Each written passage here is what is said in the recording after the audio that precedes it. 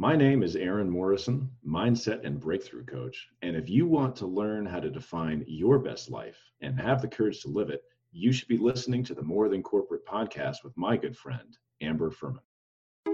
Welcome to the More Than Corporate podcast, where we discuss finding fulfillment, defining success, and living your best life. There's no roadmap to success, no one-size-fits-all answer to fulfillment. I believe it requires us all to be vulnerable and authentic about what we want to accomplish and have the courage to step out of our comfort zone to chase our dreams. Keep listening to hear stories from inspiring people who make it their mission to live their best life every day. Welcome back to another episode of the More Than Corporate podcast. I am super excited for this interview with Aaron Morrison. Aaron and I connected through a online networking group called Build Your Network and learned really quickly that we had a lot in common. He's also NLP trained. We learned about changes in career after learning about NLP, and it really was an amazing connection. And I knew immediately that I wanted to bring him on the show for you guys to learn from and hear his story. Aaron is a successful entrepreneur, mindset and breakthrough coach, obsessed with learning, personal development, and unlocking our full potential as humans. Aaron works with his clients to get them from breakdown to breakthrough through his company, Wildfire Dynamics. I'm super excited for you guys to hear from Aaron. Really quickly, before we jump into this episode is brought to you by Success Development Solutions and the Define Your Life Mastermind. If you or someone you know has ever said the words, "I'll be happy when," I just need to insert whatever you think is going to make you happy here. Losing weight, working hard, building my career, and then I'll be happy. If you've ever felt like you've done everything you're supposed to do, yet life isn't turning out the way you expected. If it seems like something is missing despite others telling you how successful you are, then the Define Your Life Mastermind is for you. The most powerful question anybody ever asked me is, what does success mean to you? And as I've explored this topic on my podcast and with my coaching clients, it's become clear that most people don't ask and answer this question enough. The Define Your Life Mastermind is designed to help you get clear on what success means, what a well-rounded life looks like, and what your best life feels like.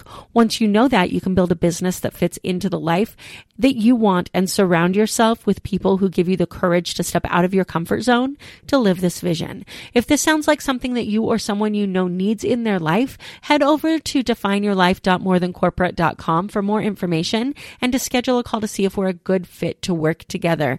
I'm super excited to connect with you and help you reach your goals. And without further ado, let's go ahead and jump into this interview with Aaron. Aaron, thank you so much for coming on the show with me today. I really appreciate it. Hey, my pleasure. Thanks for inviting me. It's nice to be here. Yeah, it's been a little bit in the making, so I appreciate your patience while we get this all scheduled out. Not at all. Everything happens in exactly the right moment. Doesn't it though? Let's go ahead and learn a little bit more about you. Where are you from? Originally, I'm from Virginia Beach, Virginia. Okay. Born and raised, and moved down to Atlanta when I was 19 for work, and I decided that I liked it better, so I stayed. Nice. It's always a good story where you're like, I just moved and didn't leave because I liked it. Most people have this big drawn out reason for why they went somewhere. And I just liked it. So I stayed. What type of work were you in? I was in construction at the time.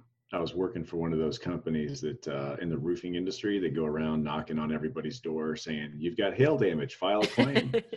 And I worked for two of those guys. Now back then, I mean, this is like 20 some years ago, right? So, that model back then was full of fly-by-nights, really, really unethical outfits. And I had the unfortunate luck of being connected with one of those. So after just 4 short months in Atlanta, I found myself without a job. Yeah, it's crazy how the line that you're willing to cross, like you find that really quickly, especially in the sales world. Some people do. I mean, personally, me, my core value is like integrity, and so I just won't, right? Yeah. And to me, integrity is, at the end of the day, really, it's like at the end of the day, being able to look somebody in the eye and tell them to go take a long walk off a short pier because I know that it's intact, right? Like that's what it means to me. Yeah, and this is why we connect so well. We have so much in our stories that are in common as far as where we've ended up. And integrity is also my number one core value, because I feel the same way. Like if I can't look at myself in the mirror at the end of the night and know that I've done everything right as far as, true to what I said I was going to do and treated everybody the way that they should be treated, then I've lost everything. So, Yeah. So roofing, you lost that job quickly. Did you stay in that field, or kind of what happened from there? I did. I made a lateral shift and I went from sales into supervision because I realized that I didn't like that I had no control over the quality of the product that I was assisting in delivery. And so I said, you know what, I'm going to go be a supervisor guy. And so I did. And ultimately that was, the 12 years I spent in that position, hiring, firing, training, just writing the operations manuals and everything. I learned so much about, just communication and leadership, management, conflict resolution, negotiation, and sales. Just so many skills I picked up from that company. So it was a good time. Yeah, I'm glad that you mentioned that, because I was going to ask you how that was for you in getting you to where you are now. Because I know my dad was a contractor and he owned his own business. And I know, like, growing up in that area, you learn real quick about how to communicate with people. You learn about leadership because, overall, like, it can be a really dangerous place to be if you don't have that leadership, if you don't have the right communication. And then it can be really expensive if you're not getting the results that you need because you're not communicating well. So what do you think was the biggest lesson that you took from that time frame that you've carried into your work now? So I created a philosophy of kind of success at that time in my life. And I was in the unique position of being in charge of the entire replacement division. So at the peak of the business, I had 100 guys under me in my department. And so I was the guy that, it all rolled uphill to me. I got to deal with all of it. I used to joke that the only tool I needed in my toolbox was roll of toilet paper to wipe everybody's dirty butt because they just couldn't clean up their own mess. I created a philosophy of communication, accountability, and setting realistic expectations. That if you just talk to people, just let them know what's going on, right? Especially bad news first, right? Bad news early, just get ahead of it. To do what you say you're going to do, just be accountable, fulfill on the promises you make, even if at the end of the day it costs you something, because the loss of goodwill is just so intangible and just not worth the expense. And then to set realistic expectations and tell people how it's going to go before it goes, and eliminate the space for them to make assumptions that you're going to be successful. And just following those three simple principles, I was able to eliminate 99.9% of the problems and warranty calls that I was dealing with. And then I took those lessons when I moved into starting my own business and just kind of expanded and realized that, hey, you know what, this is actually not like roofing specific. This is business. This is all the way across the board. Yeah, I love that. And that lesson of having those tough conversations and being willing to, get those out of the way rather than just like trying to avoid the elephant in the room. It's one of the hardest things to do for most people. And it's so cool to learn that lesson so early on in your career. I call those energy leaks, It's that unpleasant thing that you don't want to do. I think there's a book somebody wrote called Eat That Frog. It kind of same thing. I've never read the book, but I've heard about it. But yeah, it's like, just get it over with, just swallow it, do it, just break through that thing. Because once it's over, right, like the rest of your day is a piece of cake. Yeah. And like most things that we deal with in our mind, we're going to get into a ton of mindset stuff here soon. But like most things that we deal with in our mind, it's never as bad as you imagine it being. Like you imagine that conversation and you just think that the sky is going to fall, and then you have it and you're like, oh, like that wasn't so bad. Yeah. And people are surprisingly forgiving and understanding when, my rule was always, if something goes wrong, let me know. then I formulate a solution before I communicate with the client. And then I'm bringing them the notification of the problem and the solution at the same time, so they don't even have the room to get upset. That was how I addressed it. Yeah. And that's super important, I think, is the solution side of it, because I think that that's what's missing so many times when people are afraid to have that conversation, is they know that they've messed up and they haven't really figured out what that solution is yet to fixing it. But you can always, like when you come into that situation with a solution already in hand, it takes so much off, because the next question you're going to get asked is, okay, so what do we do now? And it's not having an answer to that causes so much stress. Yeah. And to that end, so I was fortunate, I suppose, in that I had the power and the discretion to formulate those solutions. So I didn't have to, consult with anybody else. I would just solve the problem. And so perhaps, in situations where they don't have that ability to, create the solution for themselves, they still need to go hunting for it so that they have something to communicate to the client and, go ahead and rip the Band-Aid off and then, put the salve on it right away. Yeah, absolutely. Have you read Never Split the Difference by Chris Voss? Oh my gosh, I love that book. I have my own personal, highlighted notes in the margin.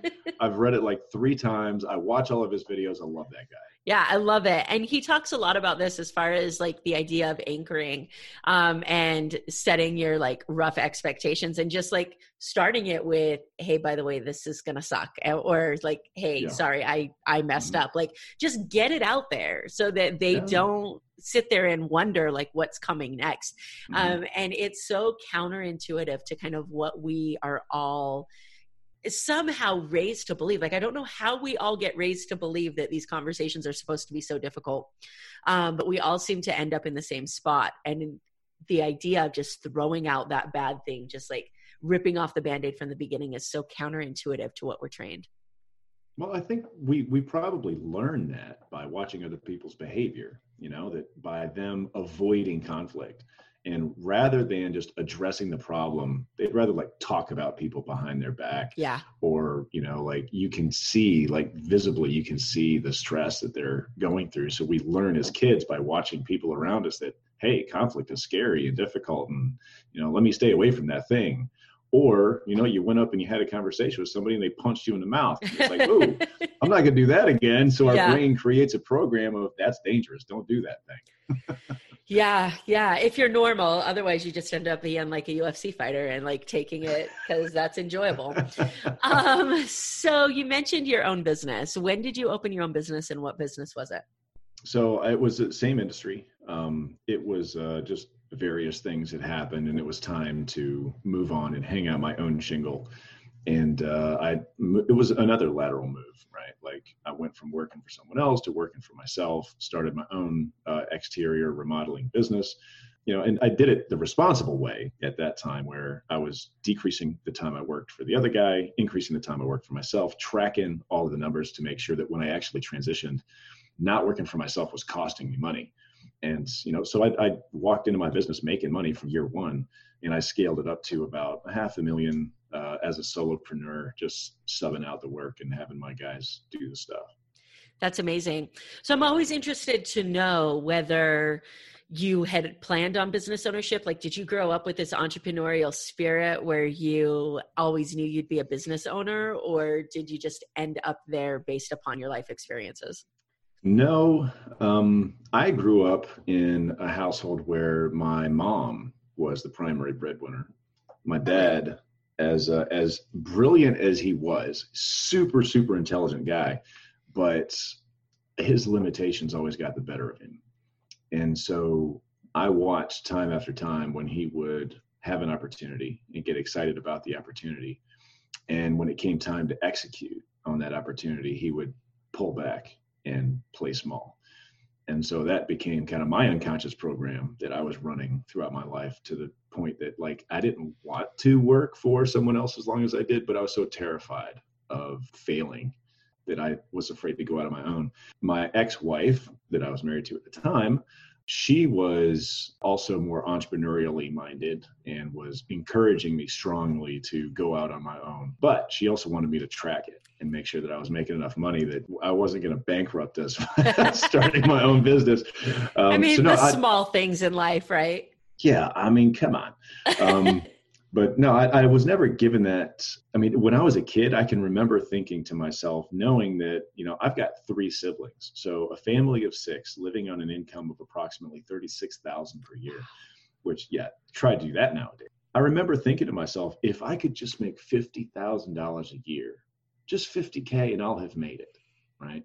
I'll have made it. And then I got there and I realized that's not that much money. So. Yeah. And it's so crazy because that's one of the places that our stories really, really intersect, because my number was 100,000, but it was just as arbitrary.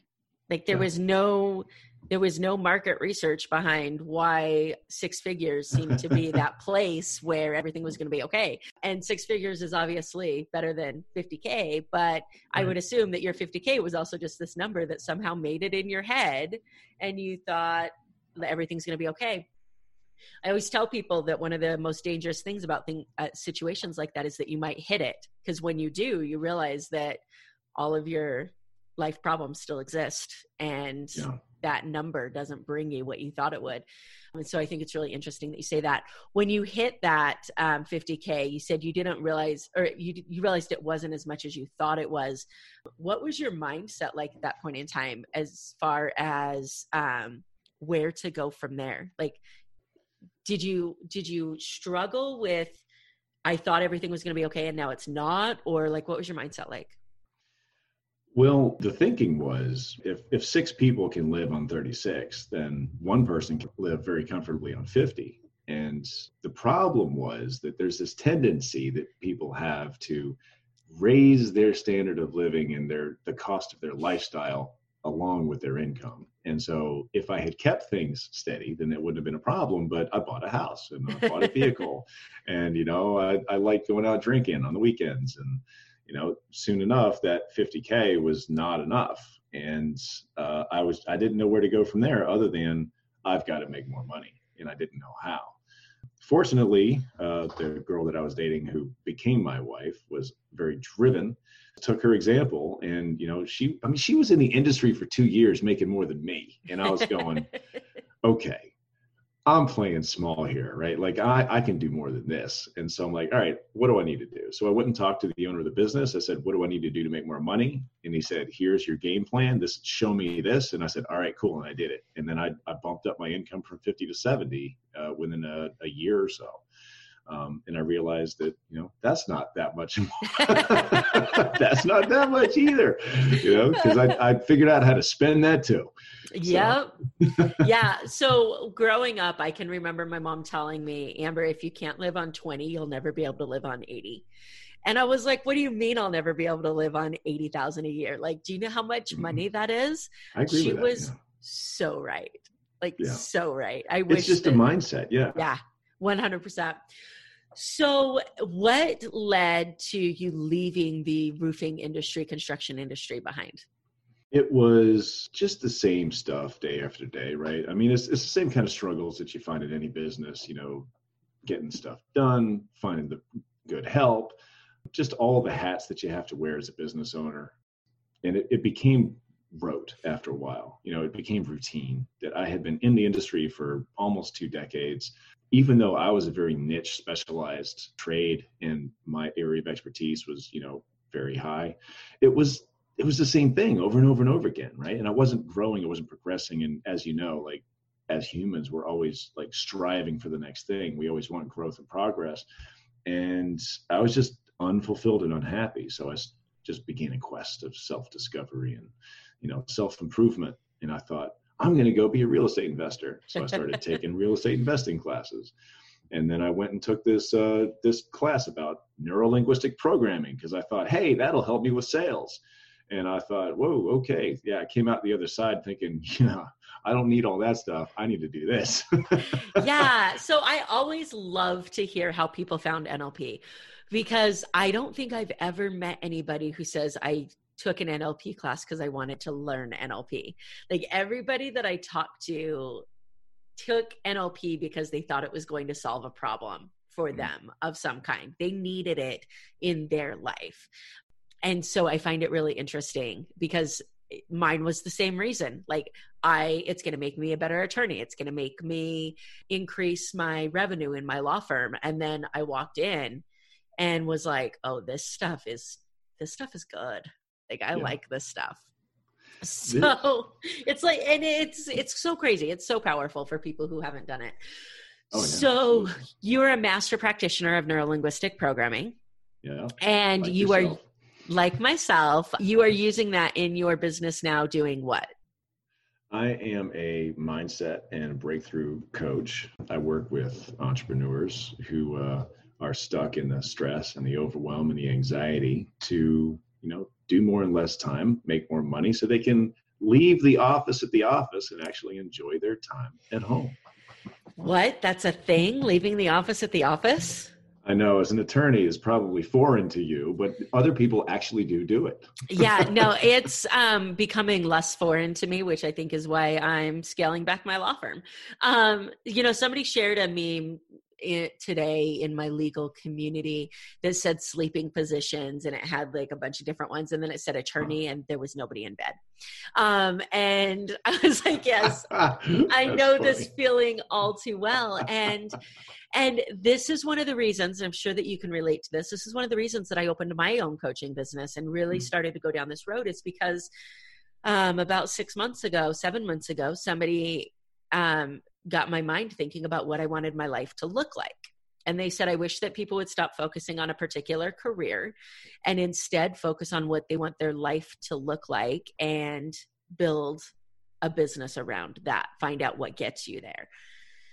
And for the first time ever, I started looking at the lives of an attorney that spent 30 or 40 years in practice.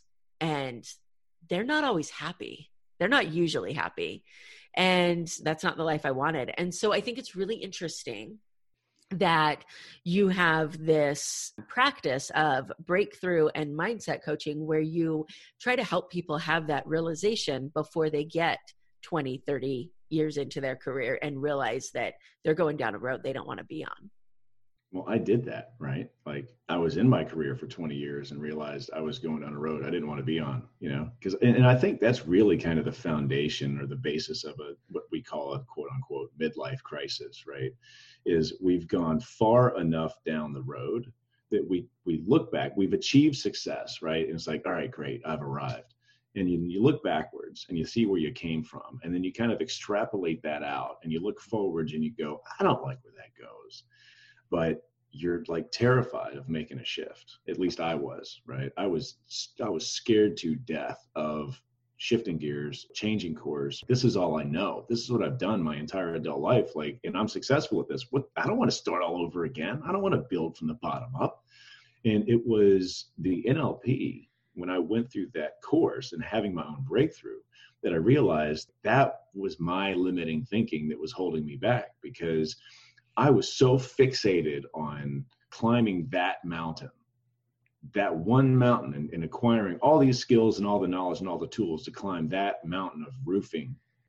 Then I gotten far enough up to the top and I'm like, I'm just going to go down to the bottom and start over on another mountain. And it was the realization that, yeah, I can. And because the tools that I use to build that business are universal, right? The formula for success doesn't discriminate depending on the business that you're in, right? It doesn't matter. The same principles apply, the same foundation. So I'm like, screw it. Now it's an adventure rather than this scary, undesirable thing. Yeah. And what I love about what you just said is, for me, it was an identity thing. And I had to realize that it was an identity thing. And it was look at all this time that I will have wasted if I make this switch. And what I love about what you said, and you mentioned it earlier too, where you talked about all the skills that you learned in the leadership and business related skills that you learned from construction, is that all of these things that have gotten us to where we are in our businesses now are the same things that are going to make us good at what we want to do in the future. Like, we're not leaving those behind. It's not wasted time, because that knowledge, the skills, the expertise, like, it comes with us and makes us unique at what we do in the future. And I think that that part is something that people miss when they're looking at the small picture of, oh my gosh, I have to make this shift, or I'm going to make this change. Is they forget that they're not really leaving anything behind at all. They're just making different use of it. Yeah. And that's one of the things that actually, that's the second thing that I say that my clients get from working with me, is they become aware of the resources that they already have to deal with whatever comes up, right? It's like, we've already acquired the skills. It's just, we need to apply them to these new challenges. And rather than looking at new challenges as these, hard, difficult, undesirable things that we have to deal with, it's like, no, those are opportunities for growth. That's an opportunity for me to expand and grow into the next version, the next level of myself. Yes. I'm laughing just a little bit. Have you seen Brene Brown's Power of Vulnerability? Have you watched that TED Talk? May have. I've seen the Netflix special she did on courage, I think. So I think she talks about it in the Netflix special too, but she talks about how, like, when you work for somebody and they do a performance review and there's like 9 amazing things and 1 opportunity for growth, and all you can focus on is your opportunity for growth. So every time I hear that word, I hear her voice in my head, because it's so true. Like, but we never really look at it as an opportunity for growth until somebody reframes that for us. We look at it as this like black cloud of unknown. Yeah. So, that's also a really important word too, is like criticism, and reframing that, because when we're making progress in a new field, or when we're trying to level up our game, that criticism is so important to becoming better at what we do. But it's like, when we say the word criticism, our mind automatically shuts off. And so it's like trying to figure out how to open that up. And I have switched to like constructive feedback and using that word instead. But it's so important. And it's the scariest thing to do, is like asking your clients for how could I do things better, or asking your employees for a review of you instead of you giving your employees a review, like, so that you can level up your game. It's terrifying, and it all comes back to criticism, and it's so important. I agree to a certain extent. And I love it when someone disagrees with me. I used to feel that criticism was a negative thing, but I realized that not getting criticism was holding me back, because there were a couple of times when I almost lost my job when I was working for that roofing company, right? And I was kind of the senior guy in my department. Almost lost my job because I was alienating the people underneath me, my subordinates and the guys that I was in charge of. And the owner of the company came to me and said that, he's like, Aaron, these guys are complaining about you. They say you talk to them like you're stupid, you're arrogant, you're difficult to work with. And I'm going, damn, why doesn't anybody tell me this stuff until like it's almost too late, right? And so I have, ever since then, like, I viewed that as, that was kind of my like peak emotional experience of, I almost lost my job, right? I mean, we're talking about super high pucker factor, and it was because people didn't tell me what I was doing wrong. And so I immediately like reframed my perspective around criticism as, criticism is actually a gift that you give somebody, right? Telling them where they're going off the rails. And so I always solicit feedback, always, especially with my clients, and I'm like, look, I want you to tell me whatever's coming up for you. And there was an important piece of feedback I got from a client of mine. And so the way that I do it, I learned this from a photographer friend of mine. And he says, how would you rate my service on a scale of 1 to 10, right? And people are always gonna they're gonna always err on the high side, right? Like, how would you rate on a scale of 1 to 10? What could I have done to make it a perfect 10? Right? And it makes it super easy, because people also don't want to be critical of you, right? and that's the danger, is even if you solicit it, them being honest and open and forthright with you and telling you where you went wrong. And so I had one of my clients gave me an extremely important piece of feedback, and I took it to heart. So that's awesome. That's awesome, because that's the next step, is really taking that to heart and implementing it instead of becoming defensive, which I think is our natural response to criticism until we shift it. So yeah, I love that. Let's switch gears just a little bit and talk about success. What does success mean to you individually? How do you define that? Well, I used to have that kind of old tried and true definition of, being able to do what you want, where you want, when you want, with whom you want, for as long as you want. And then I realized that is not realistic. and good on you for whoever it was that managed to create that as the definition for success, because nobody can attain that, and you will constantly sell programs to those people who thinks that that's the definition for success. So genius marketing move, that one. So to me, success is just improving at least 1 degree in one area of my life every single day. Because at the end of the year, if I've improved 1 degree or 1% every single day, that's 365 percentage points that I've improved in my life, which, year over year over year, the compounding effect of that is phenomenal. I love that. And it's so interesting. When I opened my business, I used to say, oh my gosh, I'm so excited. I've made it. Nobody can tell me what to do anymore. You know where this is going. Yeah, so your clients can tell you what to do. yeah, exactly. I was like, nobody can tell me what to do anymore. Nobody can tell me where to be. Nobody can tell me what to do. And when taking this a step further in the neuro-linguistic world, nobody includes me. So I didn't tell myself what to do either. And I had zero structure in my business for the first little bit, and zero, because I was like, I'm just going to go wherever I want. And it was like, I don't want to go to the office today. I'm not going to go. And then I realized real quick that that's not success. Right. So I totally relate to what you said. I want to know, based upon your definition of success with improvement, how do you make sure that you are grateful and honoring what you have accomplished while also trying to improve? How do you avoid just constantly chasing that next improvement? Well, I always am chasing the next improvement, but I keep a to-do list, right? I write down my objectives and my targets, and then I cross them off my list. I celebrate my wins. I, celebrate the progress that I made that day. And I also schedule into my day learning and growth activities. So I read every single day. I have online courses that I take, and I study those every single day. Failing that, I'll go and watch impact theory or, motivational videos or whatever on YouTube, but I'm always consuming some sort of positive content in my vehicle. When I drive, I have my, NLP training audios that I listen to as I drive, and everything is, and so I love learning. So it's easy for me. And because all my learning just makes me a better coach for all of my clients too. So it's it's learning with a purpose now, rather than just because I enjoy it. Yeah, absolutely. I love that. Okay. So follow-up question.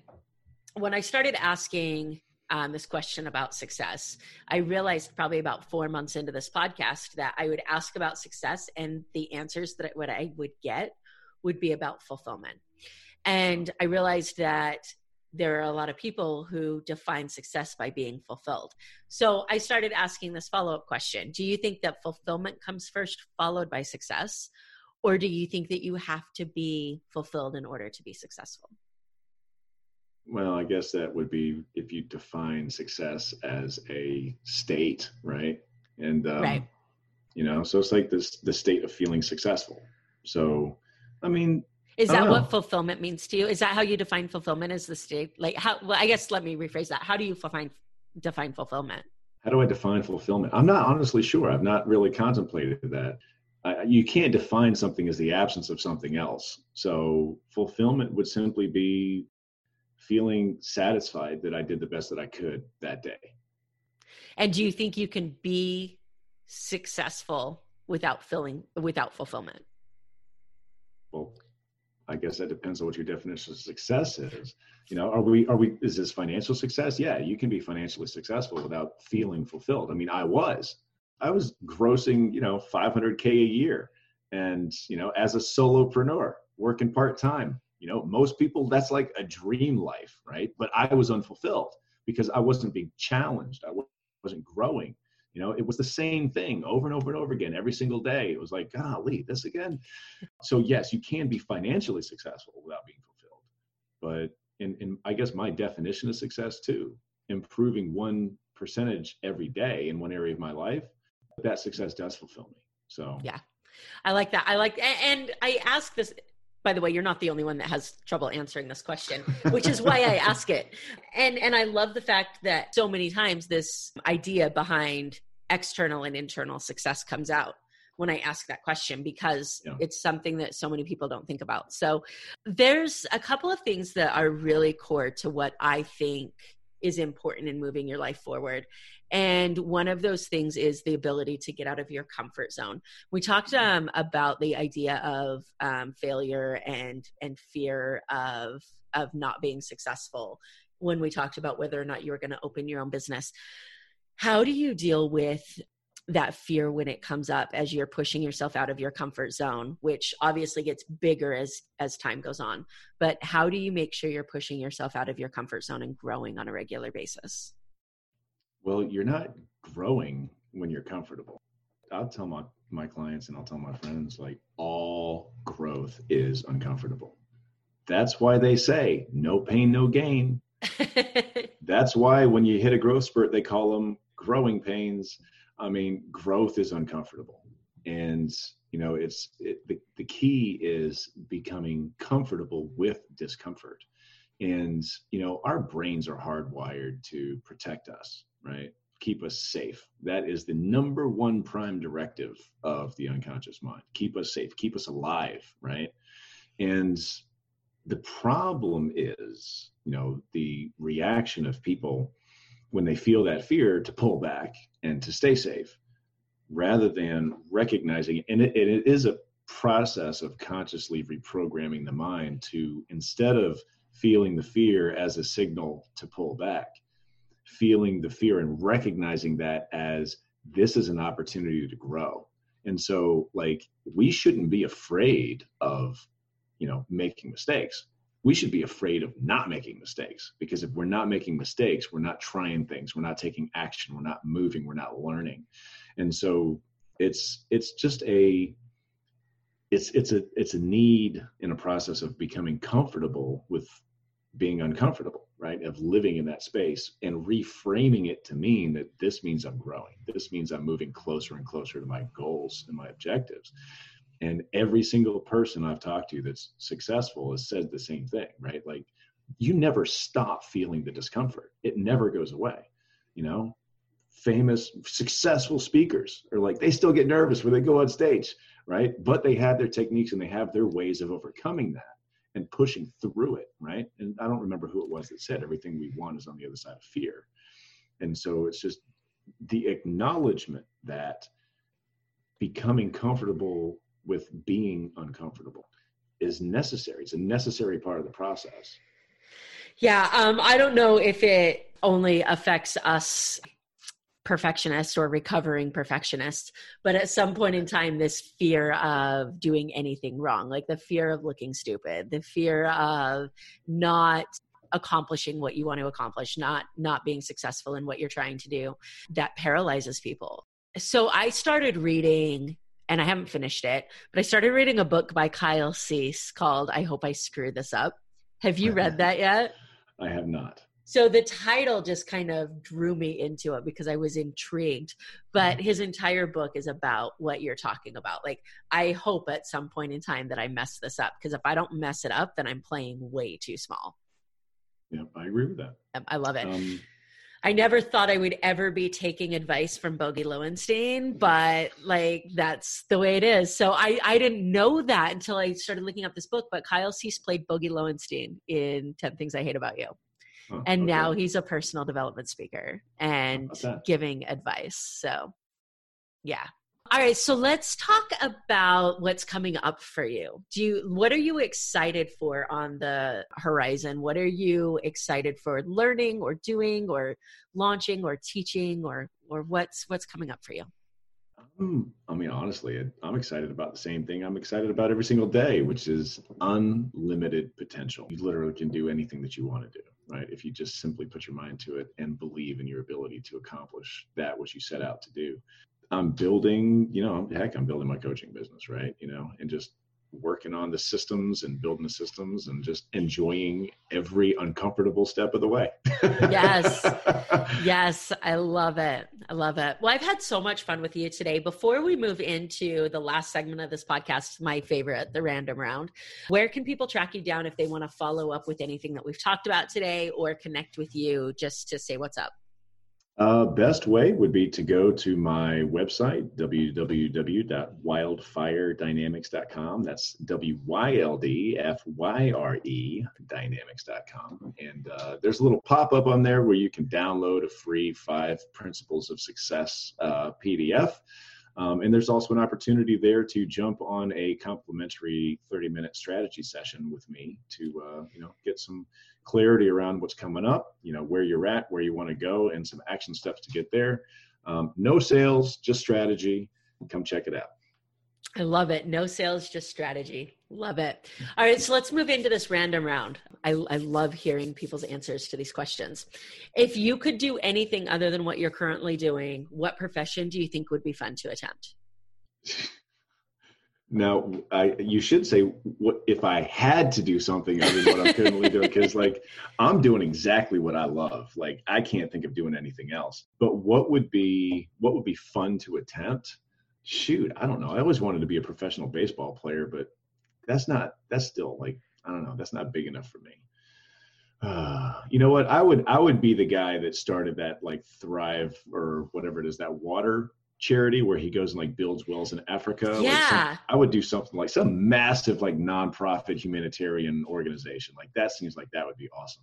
I love it. I love it. So that's on your checklist, which I can totally see you doing at some point in time. Some massive world changing nonprofit organization. So sending people to the moon or shit like that. So, but not for $1 million. So if it accomplishes a goal, right? Did you ever think there would be a time in our lifetime where you would be looking at people getting ready to take passenger spaceships to the moon? That's insane. Really? Yeah, it didn't seem that far-fetched to me. But I was a sci-fi nerd when I was a kid, so. That's awesome. I was just waiting for my bowling alley to get automatic scorekeepers. So okay. I was still learning. I knew how to score bowling, and we were still, when I graduated high school in 2000, for I think 5 or 6 years after that, they were still doing hand scoring in my town. Yeah. Yeah, it's small town. I was going to say, that sounds like a small town kind of yeah. thing. All right. Time travel. If you could travel anywhere, where would you go and why? If I could travel anywhere, I would go back to colonial America before the Revolutionary War, when they were just all the conspiracies and the founding fathers, and fascinated by that time in our history. And I think that it would just the great minds, right? And just the concepts that they created, for this, republic that we have. It's it's never been done anywhere in the world ever before. And I'm I just think it would be amazing to be able to, just be in that space and talk to those guys. I love it. Superpowers, skills, qualities, whatever you want to call them. What do you think your superpower is? My superpower is my ability to learn extremely quickly, and my recall, which recently I've had several people comment on. They've said that actually my recall is so good that it makes them sick, because they're I had to study so hard in school, and you just read something once and you just got it. And I'm okay, well, however my brain works, I learn fast and I have great recall. So that's good. Love it. When you are reading, ideally, I know that we all kind of have auditory stuff going on when we're traveling, but what is your actual preference, reading books or listening to them? I prefer a physical book in my hands. And I always read with a highlighter and a pen, because I will highlight stuff and then I'll underline stuff and I'll make notes in the margin with my pen. So yeah, I read physical books with a highlighter and a pen in hand. This is why you're my people. Absolutely. Yep. All right, let's do books. Let's stick on books for a minute. Cool. What book do you recommend the most to people in the entrepreneurial space? I can't recommend one. I always recommend three. And the reason that I recommend these three is because they espouse many of the same concepts and principles, and they say it three different ways. And by reading three different sources and three different kind of methods of delivery and kind of styles, I think you have a much fuller understanding. So the three books that I always recommend in concert with one another are Think and Grow Rich by Napoleon Hill, like the number one most recommended book in history. I also recommend Maximum Achievement by Brian Tracy, and then Unlimited Power by Tony Robbins. And those three books, I think, just together form, like, if you wanted like the recipe for success, it is in those three books. I love it. That's a powerhouse list of authors too. Yeah, I love those guys. Awesome. And then just to wrap things up, because everybody who listens to this podcast knows that I'm a music nerd, what is your pump up song? Like, what song do you listen to and you just can't have a bad day? The one song that, like, it, no matter what, right? Like, I love the song, always puts me in state. Like, if I've got a heavy set of like deadlifts or squats, this is the song. It's Whatever It Takes by Imagine Dragons. So good. Oh so my good. God, I love that song. I was waiting to see like what type of guilty pleasure came out. I think I asked that question to somebody once and they were like, I don't want to tell you. And it was like some like Bonnie Tyler song or something like that. And I was like, this is amazing. Yeah. Because I created a Spotify playlist called the More Than Corporate playlist. And everybody who, like every guest who's answered this, their pump up song is in this playlist. And cool. So now there's this Bonnie Tyler song just stuck in the middle of this motivational playlist. I love it. So, and it reminds me of her every time. So I love it. Well, thank you so much for coming on the show with me. I have really appreciated it. And before we wrap up, one more time, where's the best place for people to find you? Best place, go to www.wildfiredynamics.com, get the free download, book a strategy session, and prepare for awesomeness. Love it. Thank you so much, Aaron. I've really enjoyed the conversation today. Thank you. Thanks for having me. I enjoyed it. Thank you so much for tuning into this episode of the show. I hope that something that was said resonated with you or provided value to you in one way or another. I'd love to hear more about your thoughts on the show. You can reach out to me on Facebook or Instagram at Amber Furman. Also, I've created a Facebook community for followers of the show to interact with me and other members of the community. You can find that on Facebook at More Than Corporate. So go ahead and join that group if you'd like to stay up to date on podcast happenings and meet some really cool people. Again, thanks so much for tuning in.